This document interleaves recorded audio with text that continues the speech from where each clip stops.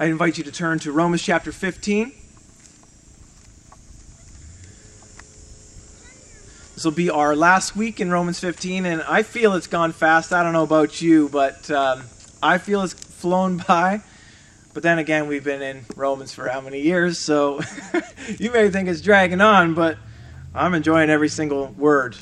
And on that is... Today, I'm going to zoom out on the chapter. I'm going to zoom out on chapter 14 and 15 because going word for word or phrase by phrase, sometimes we just get lost in that one little thought and forget that it's a part of something bigger. It's a part of this entire letter. It's not just one thought here and one thought there. They are all connected by God's purpose. And so this morning, I'm going to read chapter 15 in its entirety, and then we're going to place it in the whole of the book and see exactly how it goes in this letter. Because it seems, when we read chapter 14 and 15, they seem out of place to this book. And so I'm going to read for us chapter 15 in its entirety, if you want to follow along, so I don't lose you. And at least this time I have the right chapter, not like when I read earlier. So this is God's word. Hear what it says. We who are strong have an obligation to bear with the failings of the weak and not to please ourselves. Let each of us please his neighbor for his good, to build him up. For Christ did not please himself, but as it is written, the reproaches of those who reproached you fell on me. For whatever was written in former days was written for our instruction, that through endurance and through the encouragement of the Scriptures we might have hope. May the God of endurance and encouragement grant you to live in such harmony with one another, in accord with Christ Jesus, that together you may with one voice glorify the God and the Father of our Lord Jesus Christ. Therefore, welcome one another as Christ has welcomed you for the glory of God. For I tell you that Christ became a servant to the circumcised to show God's truthfulness, in order to confirm the promises given to the patriarchs, and in order that the Gentiles might glorify God for his mercy. As it is written, therefore I will praise you among the Gentiles and sing to your name. And again it is said, rejoice, O Gentiles, with his people. And again, praise the Lord, all you Gentiles, and let all the peoples extol him. And again Isaiah says, the root of Jesse will come, even he who arises to the rule of the Gentiles. In him will the Gentiles hope. Now may the God of hope fill you with all joy and peace in believing, so that by the power of the Holy Spirit you may abound in hope. I myself am satisfied with you, my brothers, that you yourselves are full of goodness and filled with all the knowledge and able to instruct one another. But on some points I have written to you very boldly by way of reminder, because of the grace that God has given to me, to be a minister of Christ to the Gentiles in the priestly service of the gospel of God, so that the offering of the Gentiles may be acceptable, sanctified by the Holy Spirit. In Christ Jesus, then, I have a reason to be proud of my work for God, for I will not venture to speak of anything except what Christ has accomplished through me to bring the Gentiles to obedience by word and deed, by the power of signs and wonders, and by the power of the Holy Spirit of God, so that from Jerusalem and all the way around Illyricum, I have fulfilled the ministry of the gospel of Christ. And thus, I make it my ambition to preach the gospel, not where Christ has already been named, lest I build on someone else's foundation. But as it is written, those who have never been told of him will see. Those who have never heard will understand. This is the reason why I have so often been hindered from coming to you. But now, since I no longer have any room for work in these regions, and since I have longed for many years to come to you, I hope to see you in passing as I go to Spain, and to be helped on my journey there by you, once I have enjoyed your company for a while. At present, however, I am going to Jerusalem, bringing aid to the saints. For Macedonia and Achaia have been pleased to make the contribution to the poor among the saints at Jerusalem. For they were pleased to do it, and indeed they owe it to them. For if the Gentiles have come to share in their spiritual blessings, they ought also be of service in their material blessings. When therefore I have completed this, and I have delivered to them what has been collected, I will leave for Spain by way of you. I know that when I come to you, I will come in the fullness of the blessing of Christ. I appeal to you, brothers, by the Lord Jesus Christ and by the love of the Spirit, to strive together with me in your prayers to God on my behalf, that I may be delivered from the unbelievers in Judea, and that my service for Jerusalem may be acceptable to the saints, so that by God's will I may come to you with joy and be refreshed in your company. May the God of peace be with you all. Amen. Amen.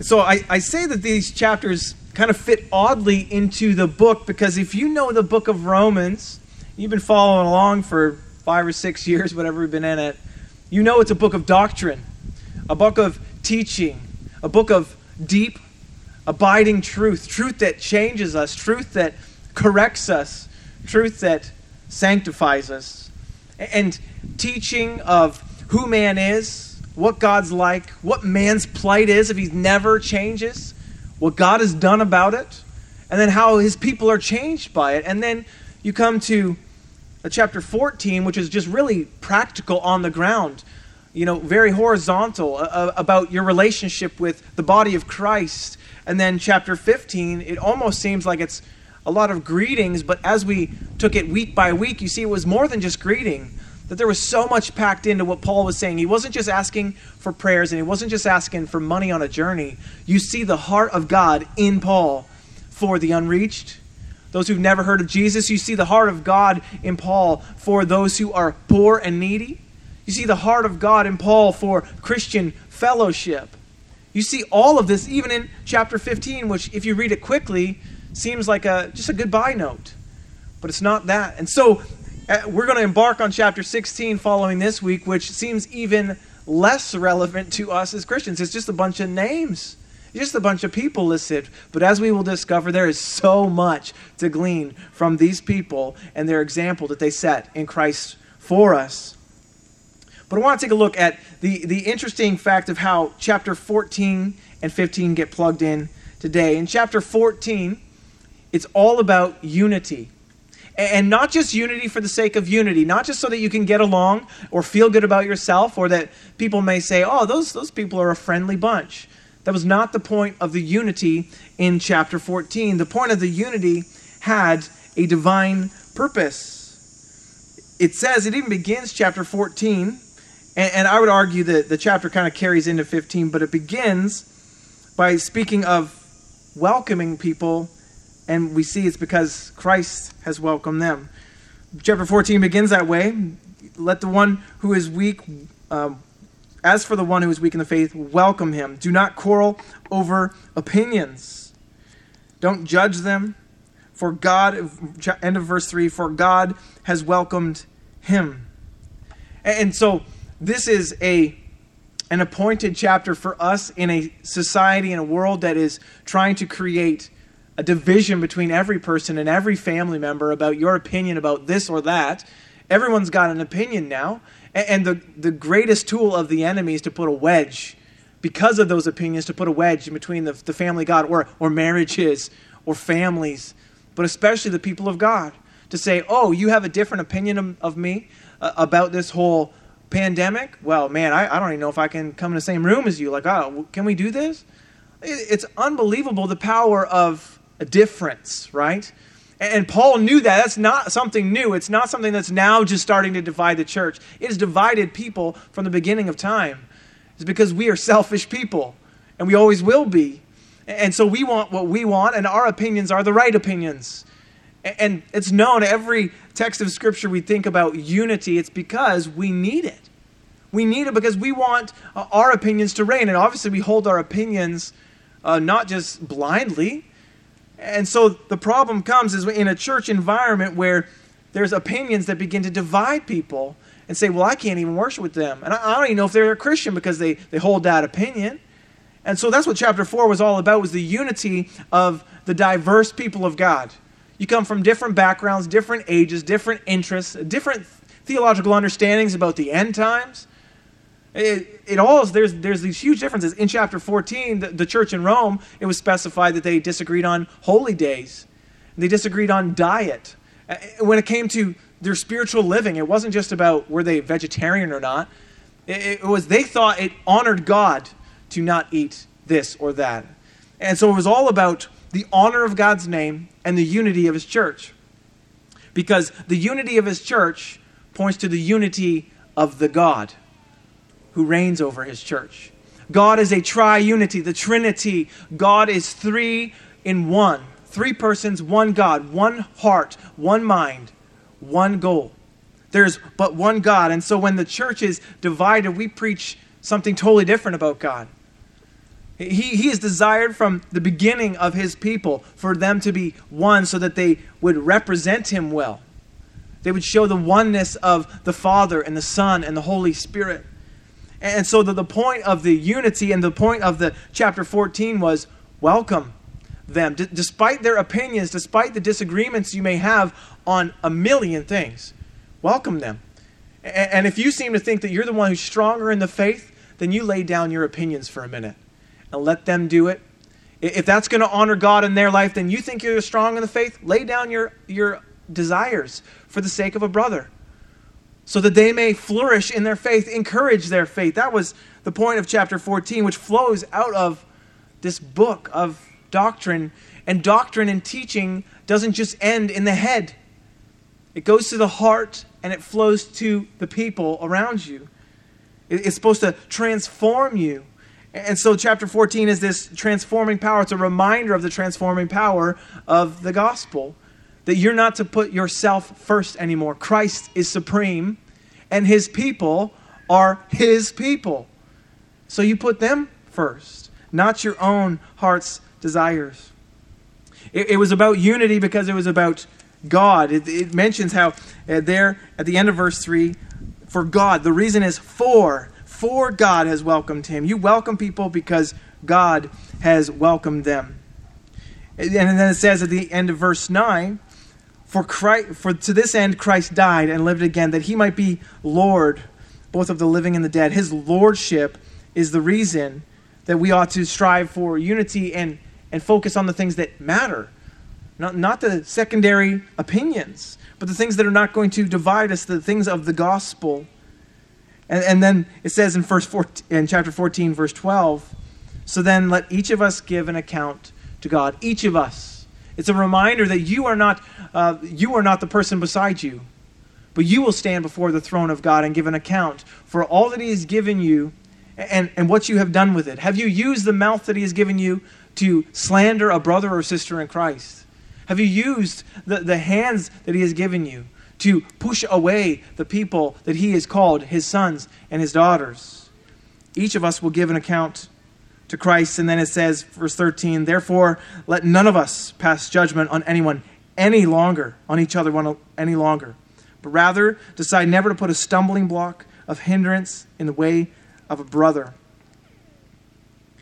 Verse 19 says, so then, let us pursue what makes for peace and mutual upbuilding. And it's incredible, that ties into chapter 15 when Paul talks about his desire to go to Rome. He wants to go for encouragement and upbuilding, mutual upbuilding. Well, that's never going to happen in an environment where all you do is bicker about opinions, where all you want to do is argue about secondary things. You're never going to have mutual upbuilding. One person's going to feel upbuilt and the another person's going to feel torn down. And that is not the family of God.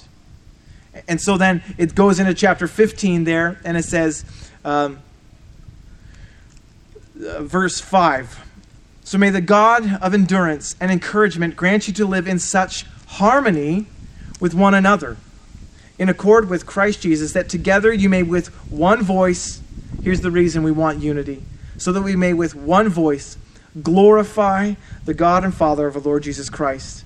Therefore, welcome one another as Christ has welcomed you for the glory of God. God will be defamed. People will think less of God when God's people tear each other down.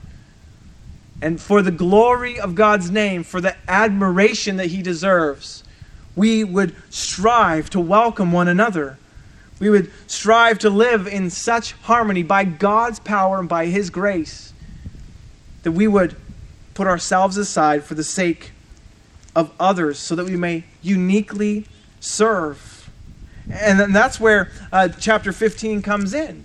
The idea of Paul wanting to serve the church not just at Rome, but the church in Jerusalem, the church that he hopes in unreached lands. He hopes to go to Spain. You see Paul desiring this unique nature of what he thinks the gospel does to transform people. It gives them an ambition, a holy ambition. We talked about, Paul says, I make it my aim. I make it my ambition is to preach Christ where he has never been named. And we talked then, what is your ambition for God and Christ? What is he given you as an ambition? What goals do you have in order to glorify him? Where has he called you to go? To whom? Where? To what kind of people? Because it's when we are focused on striving after serving God that we don't really care about the secondary opinions. If I have a brother or sister who's able to help me carry the burden of the gospel, I don't care if we disagree on the end times. I don't care if we disagree on spiritual gifts. If they are a brother or sister in the Lord and they can help me carry the burden of the gospel to these people that I have an ambition for, we will go. We will go. And we will do it for the glory of God together. How do these two chapters then fit into this book as a whole? The whole book can be summarized by, it's a book about God's righteousness. God's righteousness. That's the entire book of Romans, is God's righteousness. We see his righteousness beginning in the law, where he talks about the law that is written on our hearts and how we are rebels to that law, how we push back against that law, and how then we will be held accountable to that law and accountable for that rebellion. Our sin is damning in our lives. There's wrath stored up against us because we have broken God's law. We have trespassed against him, where he says, don't step over the line. We say, I don't care. We do it day in and day out from our sinful inclinations, our sinful hearts, attitudes, and actions. And the law convicts us of that. It tells us of that, and it shows us where we have gone wrong. And chapters 1 through 3 of Romans really explain that. It shows what happens when we just let our hearts run wild, when we think I get to do whatever I please. And God says, okay, you think your heart's the smartest thing out there? Go ahead. I'm going to give you over to the desires of your flesh. And you see what happens in Romans chapter 1. You see the devastation that plagues the people who are turned over to their own desires. They just keep on sinning. And they approve those who keep on sinning. And the wages of sin is death. Death. Eternal separation from the favorable presence of God. Hell. And not just fire and torment and physical pain and not just emotional pain, but separation from the God you know you need. There's no more mercy in hell. That's what we are owed. That's what the beginning of this book of Romans teaches us, that God's righteousness is displayed in his law. His law is perfect. He sets the standard for perfection. God is holy, holy, holy in every way. And yet, we are not. So it presents a humongous problem for us. It prevents the issue of our unrighteousness, that none of us is righteous. Not one. Not one person seeks after God. Romans 1 at the end in verse 32 says, though they know God's righteous decree, it's written on our hearts, we know what is right and wrong. And it says, though they know God's righteous decree, that those who practice such things deserve to die. They deserve to die. The wages of sin. We have earned death and separation from God eternally because of our sinfulness, because of the wickedness within us. Romans 3, none is righteous. And Romans chapter 6 tells us that we once, Romans chapter 6 is then speaking in past tense, but it speaks of the reality of the human being. It says, we once presented our members, every piece of our body, as slaves to impurity and to lawlessness, which leads to more lawlessness. And you know that's true in others, but you know it's true in yourself, right? If you tell one lie or you expand on one story, you have to tell another lie to cover the lie, to cover that lie for the rest of your life. You better hope you get your lies straight. Lawlessness in our hearts leads to more lawlessness. We hurt people, and when we hurt people in our sinfulness, we keep on hurting people until we repent and change. Repent is change.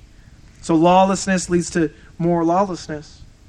And Romans chapter 2 tells us the result of that. In our sinfulness, it says, Romans 2 verse 5, because of your hard and impenitent heart, you are storing up wrath for yourself on the day when God's righteous judgment will be revealed. It's about God's righteousness and his judgment that is never, ever wrong. It says in 2 verses 8 and 9, but we are self-seeking. We do not obey the truth, but we obey unrighteousness.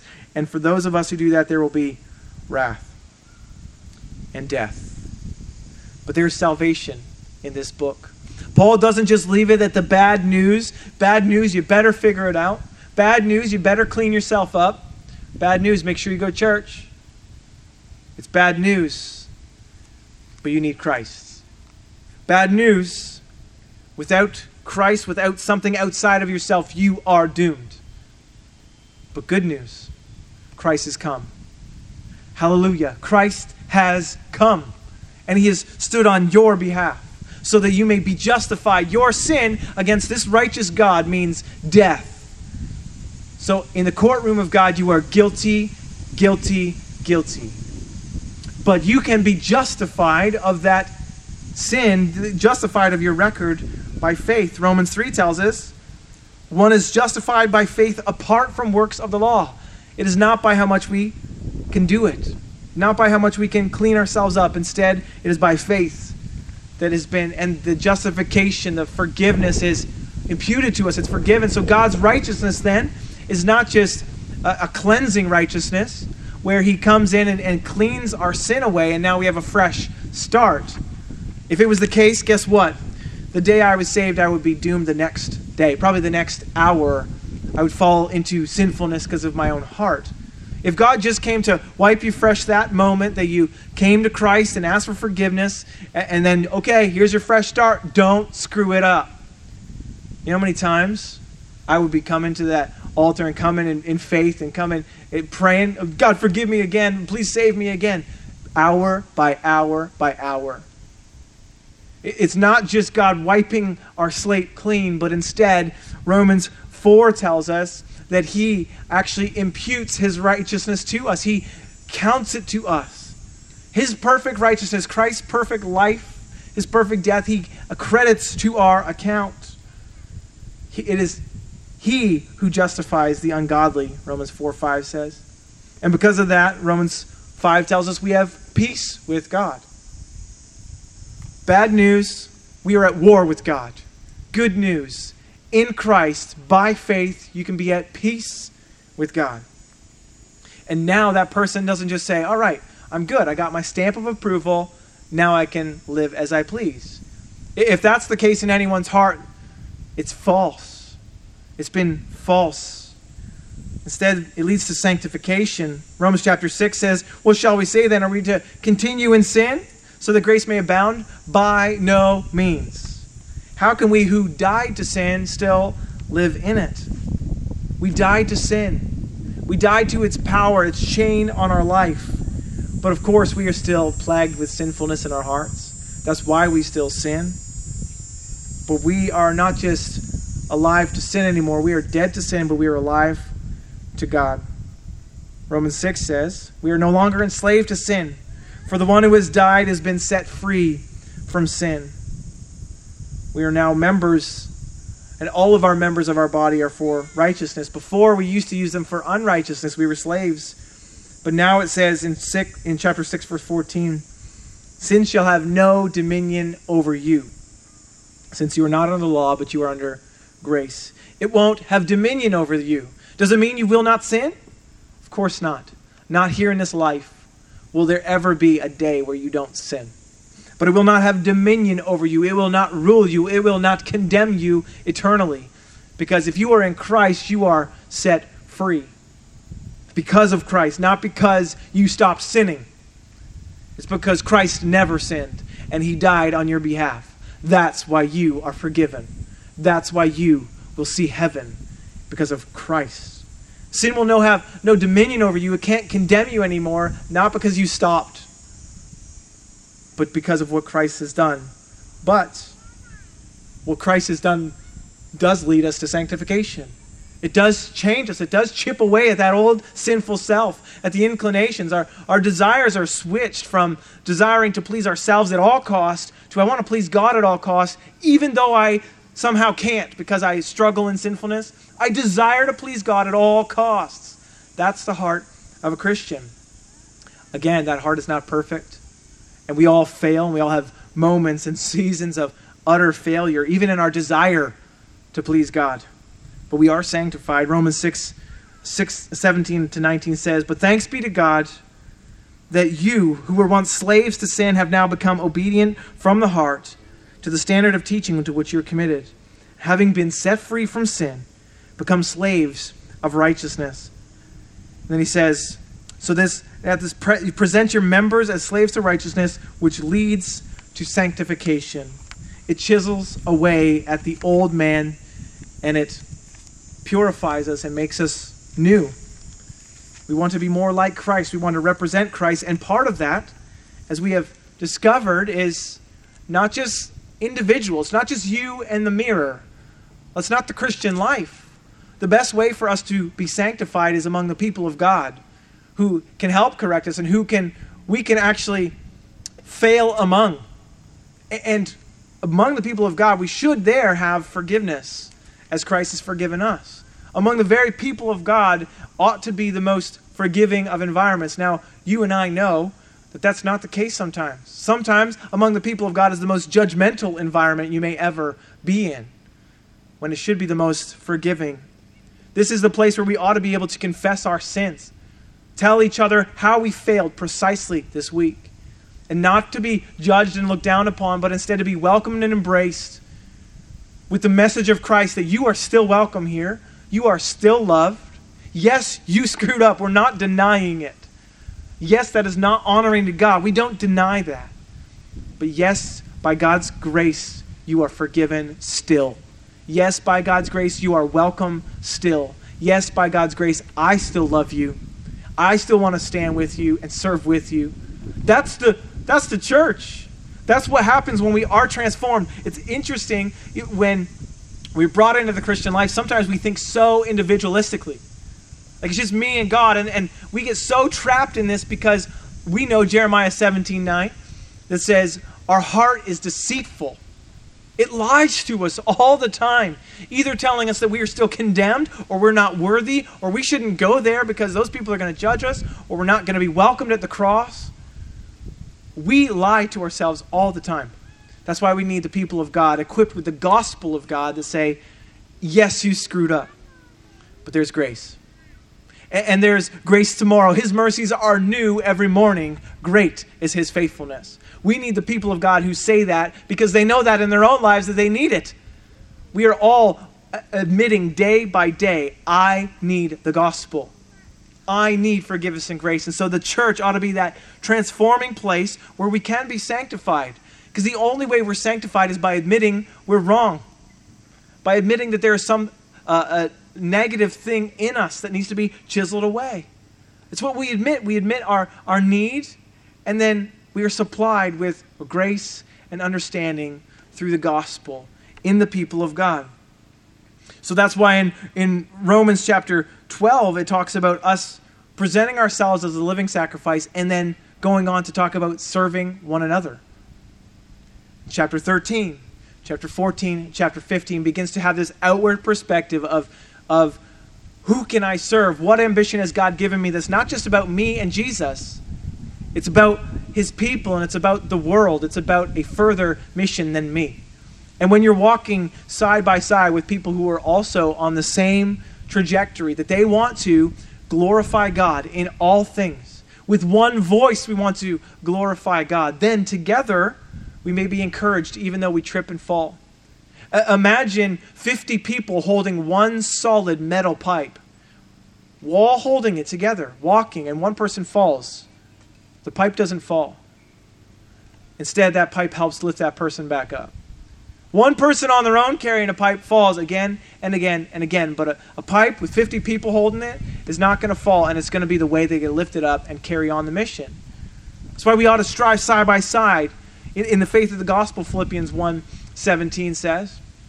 Strive side by side. That's why unity is so important. It's such an important theme even for Jesus. In John chapter 17, when Jesus was praying specifically for you and for me, he prayed that we would be one as he is one.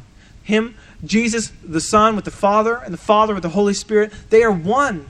They are together. And he prayed that we would be in the same heart, that we would be one together, striving for the glory of God's name. So then we think in that frame, not just individually. We ought to think individually because, man, if we're all failing and we all don't care about our failures, that pipe's going to fall. So we all ought to be thinking about our own sanctification and our walk with God and where we fail him. But we do it in community so that we can be reminded and picked up again in grace, that we often allow the self-condemnation to come. But of course, Romans 8:1 slaps that in the face. It says, there's no condemnation for those who are in Christ Jesus. You are not condemned. You will never, ever be condemned if you are in Christ Jesus. I need that reminder all the time. And my mind does not take me to Romans 8:1 sometimes. So I need others to tell me, you're not condemned. You're not condemned, and you will not be condemned. If you are in Christ Jesus, he was condemned for you, so that you're not condemned, so you may stand free, forgiven, come again to the throne of grace.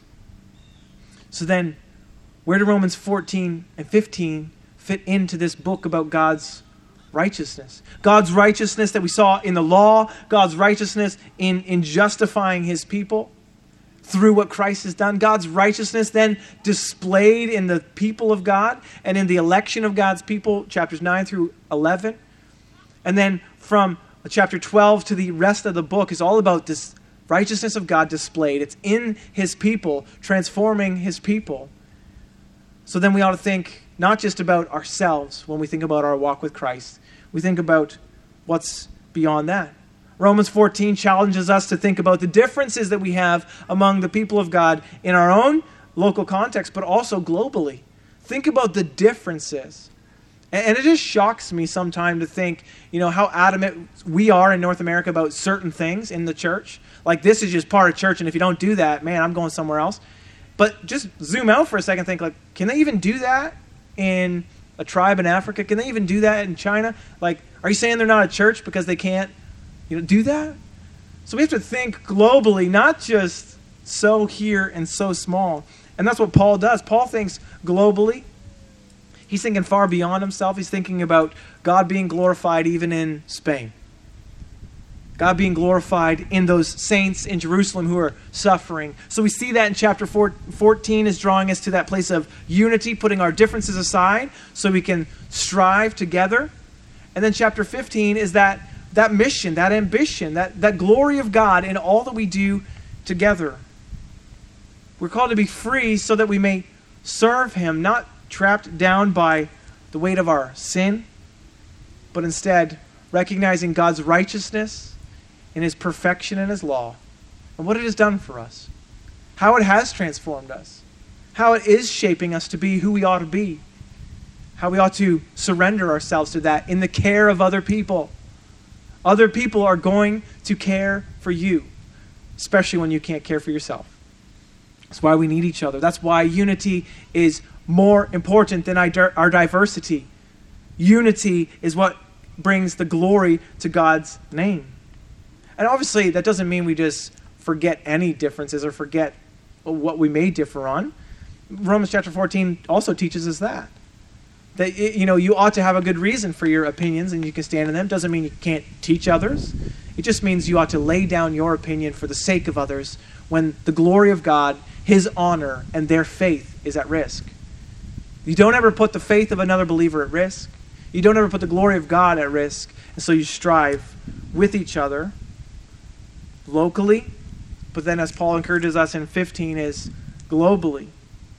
I love Paul's missionary journeys. If you ever just even read through the book of Acts, right, to just get a real sky view of what Paul accomplished, you think that guy never took time for himself. He didn't say, I just need, a year off. It's incredible. Paul did take time for refreshing. There's no doubt about that. Or else he would not have been able to do what he did. But Paul was not selfish in that. He refreshed so that he could serve others. He refreshed so that he would have enough fuel in his tank for others. And we ought to learn that example from Paul. The implications of this book and these chapters specifically are that when we see who God is and what he expects of his people, we are crushed.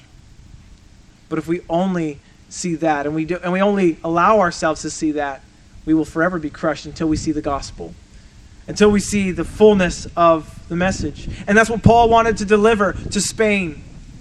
He wanted to deliver because they knew the crushing news. They knew in their own hearts that, and that's what chapter 1 tells us, that there's no excuse.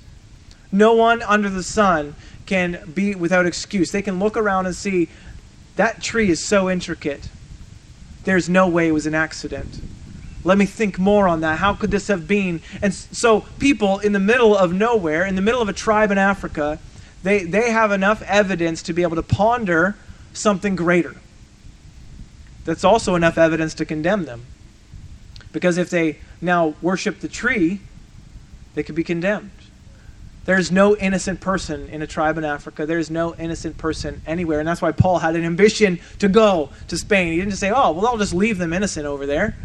No, they're not innocent. They are guilty against God. And so we ought to take the gospel to them. So the implications for us too is, where are we taking the gospel? Is the gospel transforming us so much that we are not just looking at ourselves, but we are looking to those around us?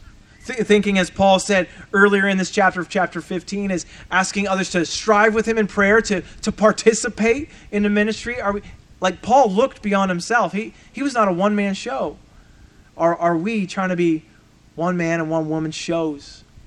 Standing before God saying, look at me. Look what I'm trying to do for you. Or are we, as he's designed us to be, a part of a family, a part of the body of Christ? A hand cannot say to the foot, I do not need you. We need one another in order to grow, in order to strive, and in order to ultimately glorify God better. So that's why the letter ends in this really unique way of greeting. And as we'll discover in chapter 16, it goes more even into specific people and how they specifically served God and how they are commended for that. The ways that they served, the ways that they strive to use all that God had given them for his glory. When we look at the book of Romans, we understand the teaching that there is, and we must understand it, or else we could be guilty of being too shallow in our faith. That, oh, well, God's not really that angry at my sin, and I can just carry on. Well, no, by no means, it says. God hates sin. Sin condemns people to death. And so we ought to hate sin all the more in our lives, so that when we go to tell other people that you have sin in your life and you ought to hate it, they see it in our eyes. They see it as we fear before the fire of hell. That we ourselves know that we would be condemned if it were not for Christ. But if you're not convinced of that, if you think sin is so light and it doesn't really offend God, then our gospel message is weak and the glory of God will be weakened. And so we ought to get the scope of the whole book. It's not just individual. It's not just law. It's not just grace. It's all combined. And then you see how it transforms a person into a community and out to the world, which is exactly the heart of Christ. You see in the Great Commission, Jesus' final words to his disciples as he sends them out, right? Go into all the world, go into all the nations, and preach the gospel, and make disciples of them. Don't just convert people. Don't just try to get another tick on the box. Make them a disciple. Make them follow. Make them learn. And so he says you do that by first step of your discipleship is by showing them obedience. You baptize them. First step of obedience. And then you teach them to obey all that God has commanded them. You baptize. It's that public declaration that you identify with Christ. You identify with what he's done for you. He has buried the old man and a new man has arisen. That's why you do that first. That's the declaration of your faith. And then you teach them to obey. Jesus himself says, those who are my disciples are the ones who hear my words, and do them. So we teach each other to obey, and then it's a global thing. And so even in the Great Commission, that few lines is really packed the book of Romans. There's the nations, there's people who need the gospel transformation. They need to obey the gospel and obey the implications of the gospel. But then they also need to grow, be taught, to learn, to obey, and to do it not on their own, but in community. That's the book of Romans in a snap. It's all of God's righteousness, and not only as a distant thing, God who's holy up on his throne over there, but instead the God who came, the God who saves, the God who transforms. And it's amazing that, Paul ends this chapter in chapter 15. In the original letter there wasn't chapters, but he ends this section asking in verse 33, "May the God of peace be with you all." He'd just come out of speaking about unity, peace. Now, we are only at peace with God because of what we learned earlier in the book. We who were God's enemies are now at peace with him because of the Lord Jesus. And so he calls him the God of peace. He's the God who reconciled with you. It's amazing. Amazing grace. And he asks and he prays over this Roman church, "May the God of peace be with you all." How will we know if the God of peace is with us? We'll know it when we have understood the gospel, when we've embraced the gospel, and then when we see that lived out in community of peace.